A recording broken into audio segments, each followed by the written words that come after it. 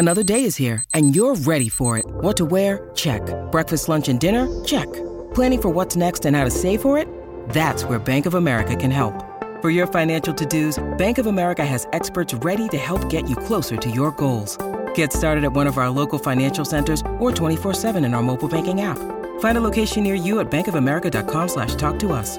What would you like the power to do?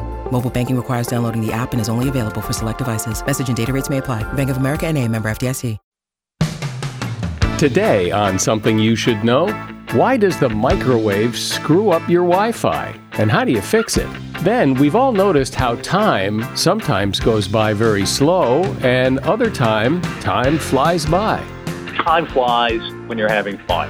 When you're having fun, you're not thinking about time. So it's only afterward, when the fun is over, that you realize that time flew. So you're never aware of time flying while you are in it. Also, how much food do you eat in a year? And what's the actual shelf life of a Twinkie?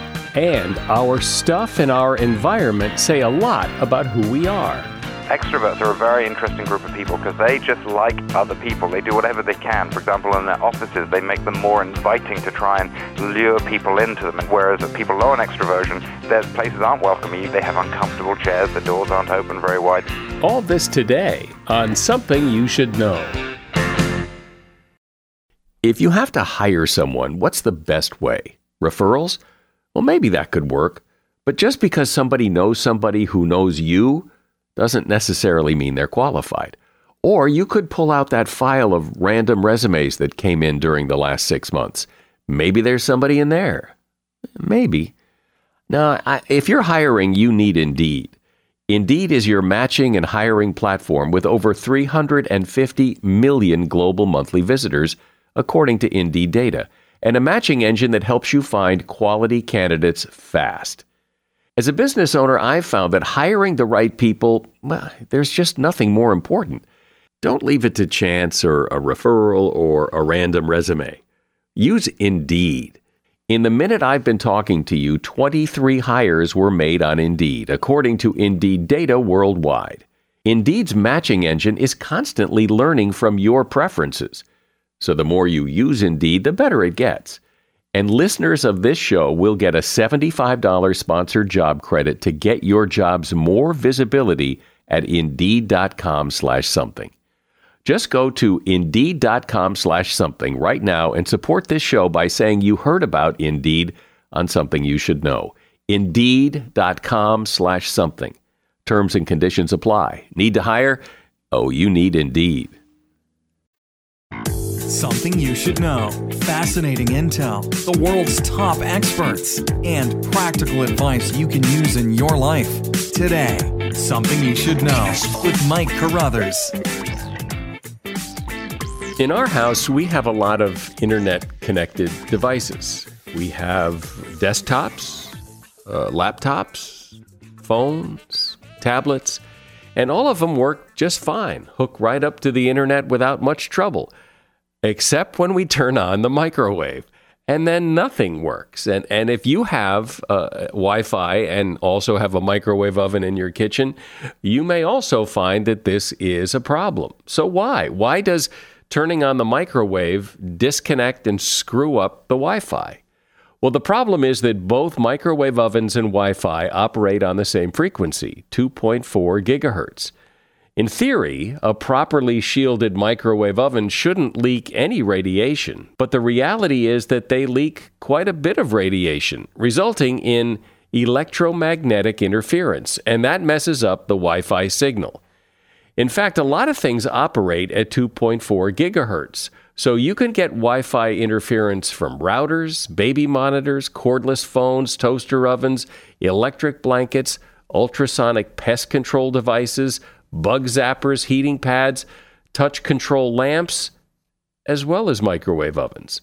If you want to eliminate the problem, you can upgrade to Wi-Fi equipment that operates in the 5 gigahertz band, but if it's just the microwave, the interference will only last when the microwave is on, and you probably do what we do, and we just learn to live with it.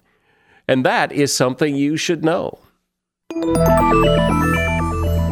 Time sure flies when you're having fun. I think we've all had that experience. But why does time fly when we're having fun? And why does it seem to slow down when we're not having fun? Why does time seem to go by faster as we get older? We all experience time, but what is it really? Here to discuss all that is Alan Burdick. Alan is a staff writer and former senior editor at The New Yorker, and he spent 10 years writing the book, Why Time Flies. Hi, Alan. Welcome. Great to be here. Thanks for having me. So after examining and studying time for 10 years to write this book, how do you look at time? What is time to you? I guess the short answer is I started this project with the feeling that time is my enemy and came out of it feeling like time is my friend. Now, maybe I have to feel that way because the book took 10 years to write, and in that time, I got to make friends with time while I still can. But I guess, I came from a place where I really thought of time as this sort of external obstacle that we kind of collectively put in front of ourselves. And I came out of this, really with a much deeper understanding of biology and psychology and neurobiology of where our time comes from and how we generate it and how it, in a sense, sort of emanates from us. So it's a lot more organic than I ever thought. Is time a real thing, or is it just something we invented so we can kind of keep track of stuff? It's both. I mean, I guess I kind of came to think of time as almost like a language in the sense that, yes, time is something that our mind generates. It's something that our bodies generate. I mean, our cells basically have 24-hour clocks in them that are pretty rigidly set by the kind of genetic mechanisms inside the nucleus. So the passing of time is a very real thing that we experience, but it's absolutely necessary. You can't put your finger on it any more than you can really put your finger on the spoken word, but it's absolutely essential to societal organization, our personal organization. How does science look at time? Does science have a pretty good handle on what time is for their purposes? What time is really depends on what sort of scientists you talk to. There are scientists who try to understand how infants understand time, and scientists who try to understand how our neurons process time. The fact is that what we call time is actually a great number of different experiences that we sort of shove under one rug. There's our experience of duration, how long an event seemed to last, like why is that stoplight taking too long? And there's our understanding of, one thing coming after another or before another, what we call temporal sequence. There's your kind of ongoing sense that it's now, right now, and that the future is in one direction and the past is in another direction. Those are all fairly distinct experiences that come online in our lives at different times. And, we kind of lump them together, but they're quite distinct. Is there a good sense or a good explanation of why people have that universal experience that time goes by faster when you're having a good time? Time goes a lot slower when you're, sitting in the dentist chair. Yeah, and I mean, the answer to that question is, in a sense, a lot more straightforward and maybe less exciting than one might think. The fact is that the more you think about time or what time it is, the slower time seems to go. So, the expression "time flies when you're having fun" is true because when you're having fun, your attention is focused on what you're doing. You're at a movie or you're out with friends or whatever. You're really not paying attention to the time at all. And then when 2 hours or 3 hours or whatever has gone by, you come to the end and you're like, wow, I just noticed the time again. And a lot of time had gone by. Whereas if you're at a super dull party and you're in a dentist chair and you're spending that whole time thinking, I want this time to end. When does the next event begin? Your memories of that span of time are really flooded with you thinking about the time. A watch pot never boils. Correct. because the more we think about time, the slower it goes. But it does seem to be a fairly universal experience that time goes faster as we get older. Is that true? I mean, do surveys bear that out? It is, and it's really tricky because, in a sense, surveys do bear it out, so much so that it's not clear that it actually, that phrase, time speeds up as we get older, actually means what we think it does. So, historically, the way that this was studied, the idea has been around for a long time. 50, 60 years ago, scientists started to kind of explore it in depth, and they would do these surveys where they would ask people, how much faster would you say time goes for you now than it did 10 years ago or 20 years ago? And people would give some number like, oh, it's twice as fast or 3 times as fast. And, like 80, 90% of people said on the whole that time goes faster now than it used to. But, keep in mind that the question they were being asked was very much a leading question. It sort of assumed that it was. The answer that you got was not really helpful because, if I ask you how much better does your lunch taste today than it did 20 years ago, you have no idea what you ate for lunch 20 years ago, much less how you felt about how quickly time passed. So it was kind of a meaningless question in all of those surveys. And now the way they study this question is more like, if I ask you, okay, on a scale of -2 being very slow, to +2 being very fast, at what speed would you say the past month has gone by?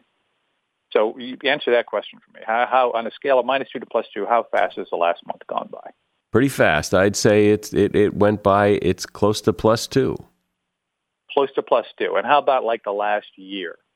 Same. Yeah, the same. Okay, yesterday my wife and I were talking and we said, I think the cleaning lady who comes every 2 weeks is coming today. And she said, no, I think she was here last week. And she hadn't been here in 2 weeks, but time has gone by so fast that we thought 2 weeks was 1 week. It, to me, seems like time is just zooming by. You're actually an exception. Most people say 1. It's going fast. And they say 1 regardless of the span of time. So a year, a month, a week, a day, 10 years goes by fast for pretty much everybody. And for pretty much everybody at all ages. I mean, if time really were speeding up as we get older, you would think that more older people would say, 1 or 2 than younger people. But in fact, everybody at all ages, reflecting on all spans of time, says that time goes by fast. 1. Isn't that interesting that everybody perceives time as going by fast, but time just goes by? I mean, time, there's nothing more constant than the speed of time. It goes by as it goes by. It always has, and it, I guess, likely will. But our perception is that everybody's perception is that it's going by fast. Faster than what? Right. Alan Burdick is my guest. He is a staff writer and former senior editor at The New Yorker, and the name of his book is Why Time Flies. As a listener to Something You Should Know, I can only assume that you are someone who likes to learn about new and interesting things and bring more knowledge to work for you in your everyday life. I mean, that's kind of what Something You Should Know is all about. And so I want to invite you to listen to another podcast called TED Talks Daily. Now, you know about TED Talks, right? Many of the guests on Something You Should Know have done TED Talks. Well, you see, TED Talks Daily is a podcast that brings you a new TED Talk every weekday in less than 15 minutes. Join host Elise Hu. She goes beyond the headlines so you can hear about the big ideas shaping our future. Learn about things like sustainable fashion, embracing your entrepreneurial spirit, the future of robotics, and so much more. Like I said, if you like this podcast, Something You Should Know, I'm pretty sure you're going to like TED Talks Daily. And you get TED Talks Daily wherever you get your podcasts. So, Alan, since everybody has that perception at any age that time is going by faster, then is there any way to have the perception, to force the perception that slows it down? Well, what the science shows is essentially that we feel the most like time is speeding up when we are busy or preoccupied. That is, not thinking about time. Time flies when you're having fun, right? When you're having fun, you're not thinking about time. So it's only afterward, when the fun is over, that you realize that time flew. So time, you're never aware of time flying while you are in it. So really the best that you can do if you want time to slow down is to try to ignore it and dive into what is right in front of you and not think about time at all. And then if you're lucky, when you're done, you can look back and say, wow, time really flew by. Because most of the time when you're sitting around thinking time is going really slowly, it's because you're really desperate for whatever situation you are in to end and looking at the clock. But that's sort of antithetical to the kind of slowing down experience that I think you're describing. Well, that's interesting what you just said, that our perception that time flies is always a perception, a judgment that we make about the past. We never have the perception that right now is flying by. It's always last week flew by. Exactly. But right now, time's just time. I can look at the clock and I see the seconds and they're going at the same rate that they've always gone. They never speed up. So they never do. I remember somebody, this just popped into my head, and so I don't even know that you looked into this, but I remember somebody telling me in a discussion about how other animals perceive time. Like, for example, one of the reasons it's so hard to swat a fly is that the fly's perception of time is different. He sees us coming at him basically in slow motion, even though we think we're going very fast. So he's leaps and bounds ahead of you because of the way the fly perceives time, and his lifetime is only, days or a couple weeks or something. So did you look at that at all, how other animals perceive time? A little bit. It's a little bit, deceiving. Like when we think about tortoises or flies or, creatures with kind of different lifespans than ours and different movement rates, and we sort of imagine them like peeping out of their eye holes the way we peep out of our eye holes, and things moving at a different rate than it moves for us. But I'm not sure that that's a helpful way to put yourself in the mind of the animal, because for us, time has this whole other layer. Psychologists would say that your sense of self, of who you are, is really rooted in your ability to understand that the person that you were yesterday and the memories that you had about yesterday will belong to you next week and next year, right? Your sense of self is the understanding that your self will remain the same through time, right? Animals just don't have that. I mean, time has this element of consciousness for us that it really doesn't have for animals. So, it is true that mosquitoes move a lot faster than we do, but I just don't think thinking about it in terms of time is useful, because it sort of deceives us into thinking that we can place ourselves in the minds of insects somehow or turtles in a way that they just don't really have the same experience as we do. I've always thought that, when a fly is at the end of his 2-week life, is he like feeling, God, I'm just so done. I'm just so tired.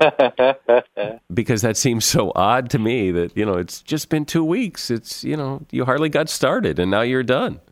It's a pretty slippery topic, this whole thing about time, because it's so hard to, you can't really touch it. You can't see, it's there and it's there, but it's not anything you can kind of put your arms around and say, oh, this is time, and now I get it.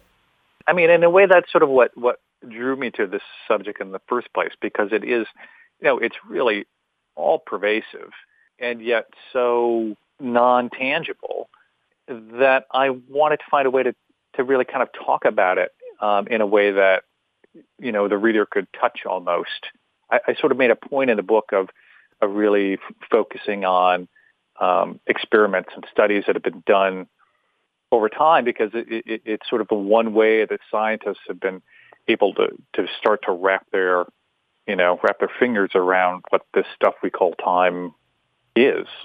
Can you just mention like two of your favorite little studies that you found that help explain that? Oh, I spent some really fascinating time in the lab of a developmental psychologist, a guy who works with infants, and began to try to kind of understand how these are babies, basically, looking at monitors in which there are like talking lips. Basically, he was trying to understand, like, these lips on the screen make noise. There's a voice coming out of them, and somehow the babies were really good at connecting the sight of the lips moving with the sound that was coming out of them, even if the sound that was coming out of them was like in Spanish or in another language that the baby didn't know. So how could the baby basically synchronize an audio sequence and a video sequence without actually understanding what the content of that stuff was? It's like when we watch, you're watching TV sometimes and the cable, there's suddenly this lag and you're like, oh my God, the lips and the voice don't match up anymore.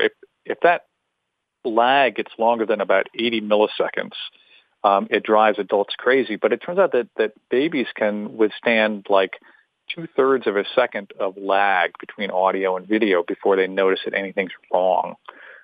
It's like they have a much more expansive sense of what now is than we do, much more forgiving. Well, it is so interesting that, the old saying, all we have is time. And even though that's all we do have, it's really hard to get your head around it and understand what it is and how it works. But no one's done a better job of trying than you have. My guest has been Alan Burdick. He is a staff writer and former senior editor at The New Yorker. His book is called Why Time Flies, and there's a link to his book at Amazon in the show notes. Thanks, Alan. Thank you. Thanks so much for having me. You have stuff. Your home is full of your stuff. But what does your stuff say about you? Anything? Can you really tell much about someone by looking at their stuff, their belongings, the things in the back of their closet? Apparently so, says Sam Gosling. He explores this in his very popular book, Snoop, What Your Stuff Says About You. Hey, Sam, so what do you mean you can tell about a person from their stuff? I mean, if somebody has a picture of Diamond Head on their wall, I can tell they probably like Hawaii, and I can tell by looking at their stuff whether or not they're neat or messy. But what do you mean by it? Well, there are a number of different ways things say things about us. Some of those ways are deliberate ways we affect the environment. So if we put up a poster on the wall or we put up a memento from a vacation, that's deliberately expressing something to communicate to others or in some cases to communicate to ourselves. We also affect the environment by modifying it to make us feel a certain way, creating a relaxing environment or an invigorating environment. And then the final way we affect the environment is by just doing behaviors, and then we inadvertently leave traces of our behaviors in those spaces. And those traces can also tell us about the person who lives there too. But can't you come back from a vacation, let's say, and put a picture from your vacation on your TV set because you like it? It doesn't really say anything about you. It just means you like the picture. Yeah, you could, but I think that's how most of it works. That's how most of it feels. Most of it feels, oh, I like that picture, or I think, it's really, the sofa feels really good over there, or here's a few photos of myself or some people that I'm going to put up on my screensaver. And I think you're right, that is the phenomenology of it. It's just how it feels right. But there is some reason that there were 10,000 pictures you could have got on vacation, and there are 300 places around the house you could have displayed them. What caused you to put those in those places? And so that's really what I'm interested in. And to be sure, in some cases, it probably is just chance. That's why we look for a sort of broad pattern of behaviors and displays. So can you give me some examples of like what says what about a person? Sure, and we find that many different spaces tell you about people, and by spaces I'm talking very broadly here, not just living spaces, but also office spaces, the environments, the musical environments we create ourselves, our playlists, our Facebook profiles, our web pages, and so on. So what we have found, for example, is that people often assume that very, very messy places are a key to high creativity. Well, that turns out not to be true. Messy places are a key to what I call this air traffic controller factor. So as you might expect, people who are organized, orderly, think before they act, and so on. And if you really want to find out if somebody's high on creativity, you need to look for a different set of clues. That is, you want to look for very distinctive spaces and very broad range of items. Not 500 books all on the same topic. Say 10 books all on different topics would be more diagnostic. So messy just may mean you're messy. Messy may just mean you're messy, and there are very creative people who are messy and very creative people who are tidy. Yeah, it's irrelevant to that. It's relevant to some things, like this air traffic controller factor. But people go beyond that too. People also think that people who are messy tend to be lower on agreeableness. We found that in our studies, that people form that impression. Wait, I didn't understand that. Lower than what? Lower on agreeableness, how nice you are, how it's what I call the Mr. Rogers factor, how sympathetic, kind, warm, and so on. They think that people who with messy spaces are lower on that. And it's an automatic assumption. It's not something people are doing deliberately. They're not saying, you have this, therefore I think this. But people who have those spaces tend to be rated lower on those traits. But can it just be that you're just a little messy, and that's the beginning and the end of it? There's nothing more to it than that. You can't attach other traits to that. I don't like necessarily to tidy up a lot, so I'm messier than my wife, say, who doesn't like a mess and is much more likely to tidy up. That's just our natures. But couldn't it be that that's all it says? But that's exactly what I'm trying to find out, your nature. I agree. It is because it's your nature, but that's exactly what I'm interested in finding out. But my point is that couldn't it just end there? That's your nature. Well, it could, but research has shown that it typically doesn't. Research has shown that people who tend to be have a certain nature also is associated with a broader array of traits. Of course, not in every case, but on average it is. So on average, people who are messy, they tend to be people who don't think ahead so much. They tend to be a bit more impulsive than others. They often find it harder to be time-oriented and task-focused and so on. Well, you nailed me on that one. There's something interesting on the book jacket about how music can help you make friends. So talk about that. Well, we were interested in what sources people use when they are trying to get to know each other. So we ran an experiment where people had to get to know each other over a sort of a computer chat session. So they'd never meet anyone, and we wanted to see which topics they used. And it turns out that they overwhelmingly use music preferences over any other source of information when they're getting to know each other across a 6-week period. And so we then said, how strongly is music related to personality? People are clearly using it as part of their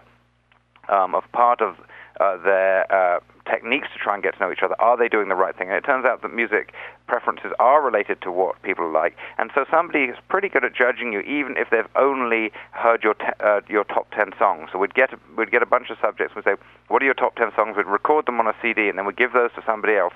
And somebody else who had just heard that was pretty good at figuring out some of your traits. Not all of them, again, but some of your traits shone through in your music collections. And so, therefore, the conclusion is what? The conclusion is that our music preferences do reveal things about what we're like, and they reveal things not only in terms of the specific genres. So if I knew what genres you listen to, I could make good guesses at the sorts of traits you'd be higher on, but also in terms of broad themes in that music. So, for example, extroverts are a very interesting group of people because they just like other people. They do whatever they can. For example, in their offices, they make them more inviting to try and lure people into them and just to hang out, whereas people low on extroversion try to their places aren't welcoming. You go in and they have uncomfortable chairs, the doors aren't open very wide. You just don't hang out there very long. But extroverts also like people. They like photos of people, and this is reflected in music. They even prefer, on average, music with voices in to music without voices in, so you can look for broad themes there. And of course, if you can actually get to look at someone's music collection, you can pick up clues to other traits too. So, for example, is it organized? Are they somebody who lives with a completely disorganized music collection? Are they somebody like me who occasionally tries to get organized but just doesn't have the personality to pull it off? I thought, and maybe I misread this, but that thing about music and how what people's musical tastes says, I thought what that was saying was that if you want to make friends, that music, your taste in music is about as good a subject as there is to help other people understand who you are and find that common ground if there is any. What it means is that is a very efficient way of communicating your preferences, values, and attitudes to other people. Yeah. And do people find that if your taste in music is radically different than my taste in music, that either we don't like each other so much or we're less likely to get along because of that? There is some support for that, yeah, but yeah. So give me some more examples of what about my stuff tells you what about me. Okay. Well, one of the things I like to do, very broadly when I am looking at a space is look at an object and think, okay, first of all, what is the object? Then what is its state? The state of the object is very useful because that tells you how it's been used. So I could go into two offices, both of which have a desk calendar, but I shouldn't just say, oh, they both have desk calendars, this means they are punctual and organized and so on. You need to look at the state. So are they both turned to the right day? One of them may be turned to 20 days ago, hasn't been used. Are they both filled out? Are they filled out consistently? So is one really being used and integrated into this person's life in a sensible way? So I'd look at the state. And then I also look at the orientation of things. The orientation gives you a lot of clues as to its psychological function. So one of the great examples of this is the photos people have in their offices. Do they have photos that face them? If they have photos that face them, that's what we call a sort of a social snack. It's there in order to provide sustenance, emotional sustenance, while that photo of a loved one or a loved pet or a special place, to help you think of those while you cannot be physically in touch with them. Whereas if the photo is turned away and it's facing others, then it's doing something very different. It's making a statement to others about how the occupant would like to be regarded, not necessarily a disingenuous one. So those are sort of the general principles I go in. One of the mistakes that novice people make when they're snooping around a place is they try and do this thing of saying, okay, if you have X, it means Y. They try to make a jump of Y, of one thing meaning something else. And I wish the world was that simple, but it just isn't. Because there are actually many different reasons why you might have something in a space. And we can do that if we look at the items in our own space. So, there was a time where I had a religious musical CD sitting on my desk. Now, you think, okay, does a religious musical CD mean he likes religious music and all the traits associated with that? Well, no, because I had it there because it was for a teaching exercise, not because I liked it. I could have had it there because I was going to give it as a gift to someone.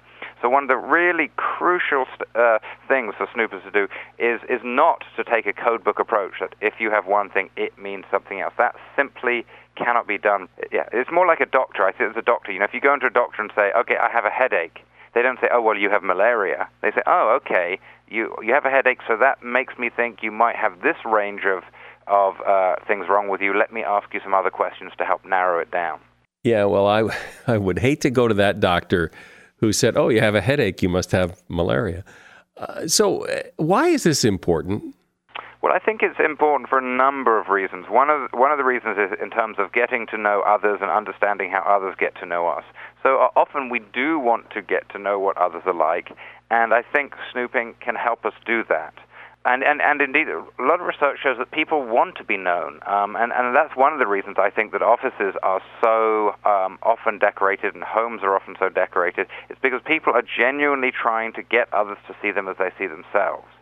So that's one reason. Another reason is it's important to know how others are forming impressions of us. So this example I gave where you have a messy space and people jump to conclusions about, say, your creativity and how nice you are and your time orientation, it's good to know that people are going to automatically, unconsciously form those impressions about you.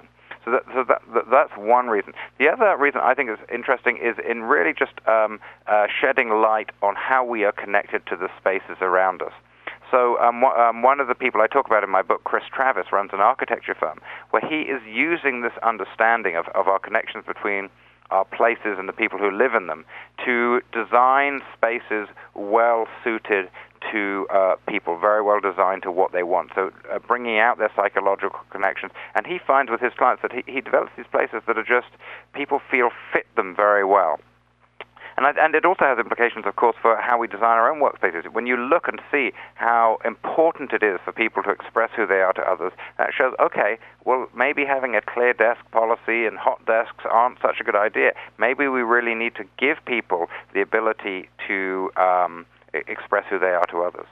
Have you found that there are particular hotspots that reveal more, that if you wanted to learn about somebody, that it's the best place to look if you only had one place to look is the living room or the kitchen or the closet or wherever? And what would you look for? Yeah, I like to look at places, but also considering sort of what function those places serve. So, for example, I like to compare private places with public places, because that tells you, is the person trying to project one image but really behave another way? Do they have all the intellectual, highbrow, learned books sitting on the coffee table in the living room, but in the bedroom they have all the sort of trashy romance novels or something like that? So you look for a discrepancy between the projection and how they actually behave. But having done that, I like to look at people's personal spaces, like their bedrooms, the places that are more private, because that often shows how they're actually behaving, what's really important to them, to their deeper sense of self. And one of the places I really like to look is the photos people choose to have of themselves. Because in this day and age, we could have thousands of photos. There are many, many different photos we could display. Why did we choose these particular ones? Why did you choose to have the photo of you meditating on the top of a mountain in India rather than the one of you, yelling at the camera with all of your friends drunkenly after a night on the town? And some people choose one photo, some people choose the other. And these are really talking about the type of image of the self that the person wants to project to others. But it does seem, too, that people try to project an image that's not them. That, I've been in people's homes where, the living room is gorgeous and lovely and modern or whatever. It doesn't really reflect who they are, because I know who they are. And it's not really them. It's beautiful, but it's not really them. But maybe in the bedroom, things could be different. Right. Yeah, absolutely. So, yeah, absolutely. I think that's right. I think these people who are projecting these images, I don't think they're being disingenuous. I think they are really trying to tell you, here is who I am. And we know that when they're successful at that, when people are successful at getting others to see them as they see themselves, those people tend to be happier, healthier, and more productive. I bet if you ask people who haven't heard our discussion, if you asked people if their stuff tells much about them, I don't think they would think that it tells as much as you think it does. Well, I don't think they are, they're thinking about it consciously. So I think that's one of the things that I have found interesting with this research, we're constantly crafting our spaces, but we're not consciously thinking, okay, I want to project an image of a sensation seeker, so I'm going to put up the picture of me parachuting. They're not going through that process consciously. They're thinking, I like this one, and so they put it up. So I think so it's only when you sort of begin to think, okay, what psychological function is this serving, that you begin to unpack the various elements in our spaces. Well, this is good to know, because armed with this, you can go into people's homes or in their offices when you're talking to them and look around and get a sense of maybe who they really are compared to who they really want you to think they are. Sam Gosling has been my guest. The book is Snoop, What Your Stuff Says About You, and there is a link to his book in the show notes. Thanks, Sam. You don't need to know a whole lot about the food you eat because you assume it's safe and you probably have other things to think about. However, there are some things about food you may want to know. For example, most of the salmon that we eat is actually dyed pink. Wild salmon are pink in color because of the little crustaceans called krill that they eat. But farm salmon, which accounts for about 2/3 of the salmon we eat, are fed pellets to dye their flesh pink, which is otherwise naturally gray. An ear of corn will almost always have an even number of rows. What's in your peanut butter may shock you. According to the FDA, there may be up to an average of 30 or more insect fragments per 100 grams of peanut butter, and an average of 1 or more rodent hairs per 100 grams of peanut butter. Ew. Twinkies actually do have a shelf life. It's about 45 days. Honey does not have a shelf life. It may crystallize and change color over time, but honey never goes bad. Avocados, pumpkins, bananas, and watermelon are actually berries, but strawberries are not berries. Almonds are part of the peach family. And the average American, this shocked me, the average American will eat about 1 ton of food per year. And that is something you should know. If you enjoyed this podcast, I invite you to share it with just one other person or with your social media friends. If you share it, people will admire your good taste and be your friend forever, possibly shower you with gifts. I'm Mike Carruthers. Thanks for listening today to Something You Should Know. The Bigger Pockets portfolio of podcasts are worthy of your investment. We're having a real conversation as real estate investors. New episodes available every day. It's important to buy where it makes money and not necessarily where you want to travel to. Bigger Pockets, On the Market, Rookie Real Estate, or Money Podcast. The purpose of flipping is to create more cash so then you can reinvest into other types of properties. The Bigger Pockets Podcast on YouTube or wherever you listen.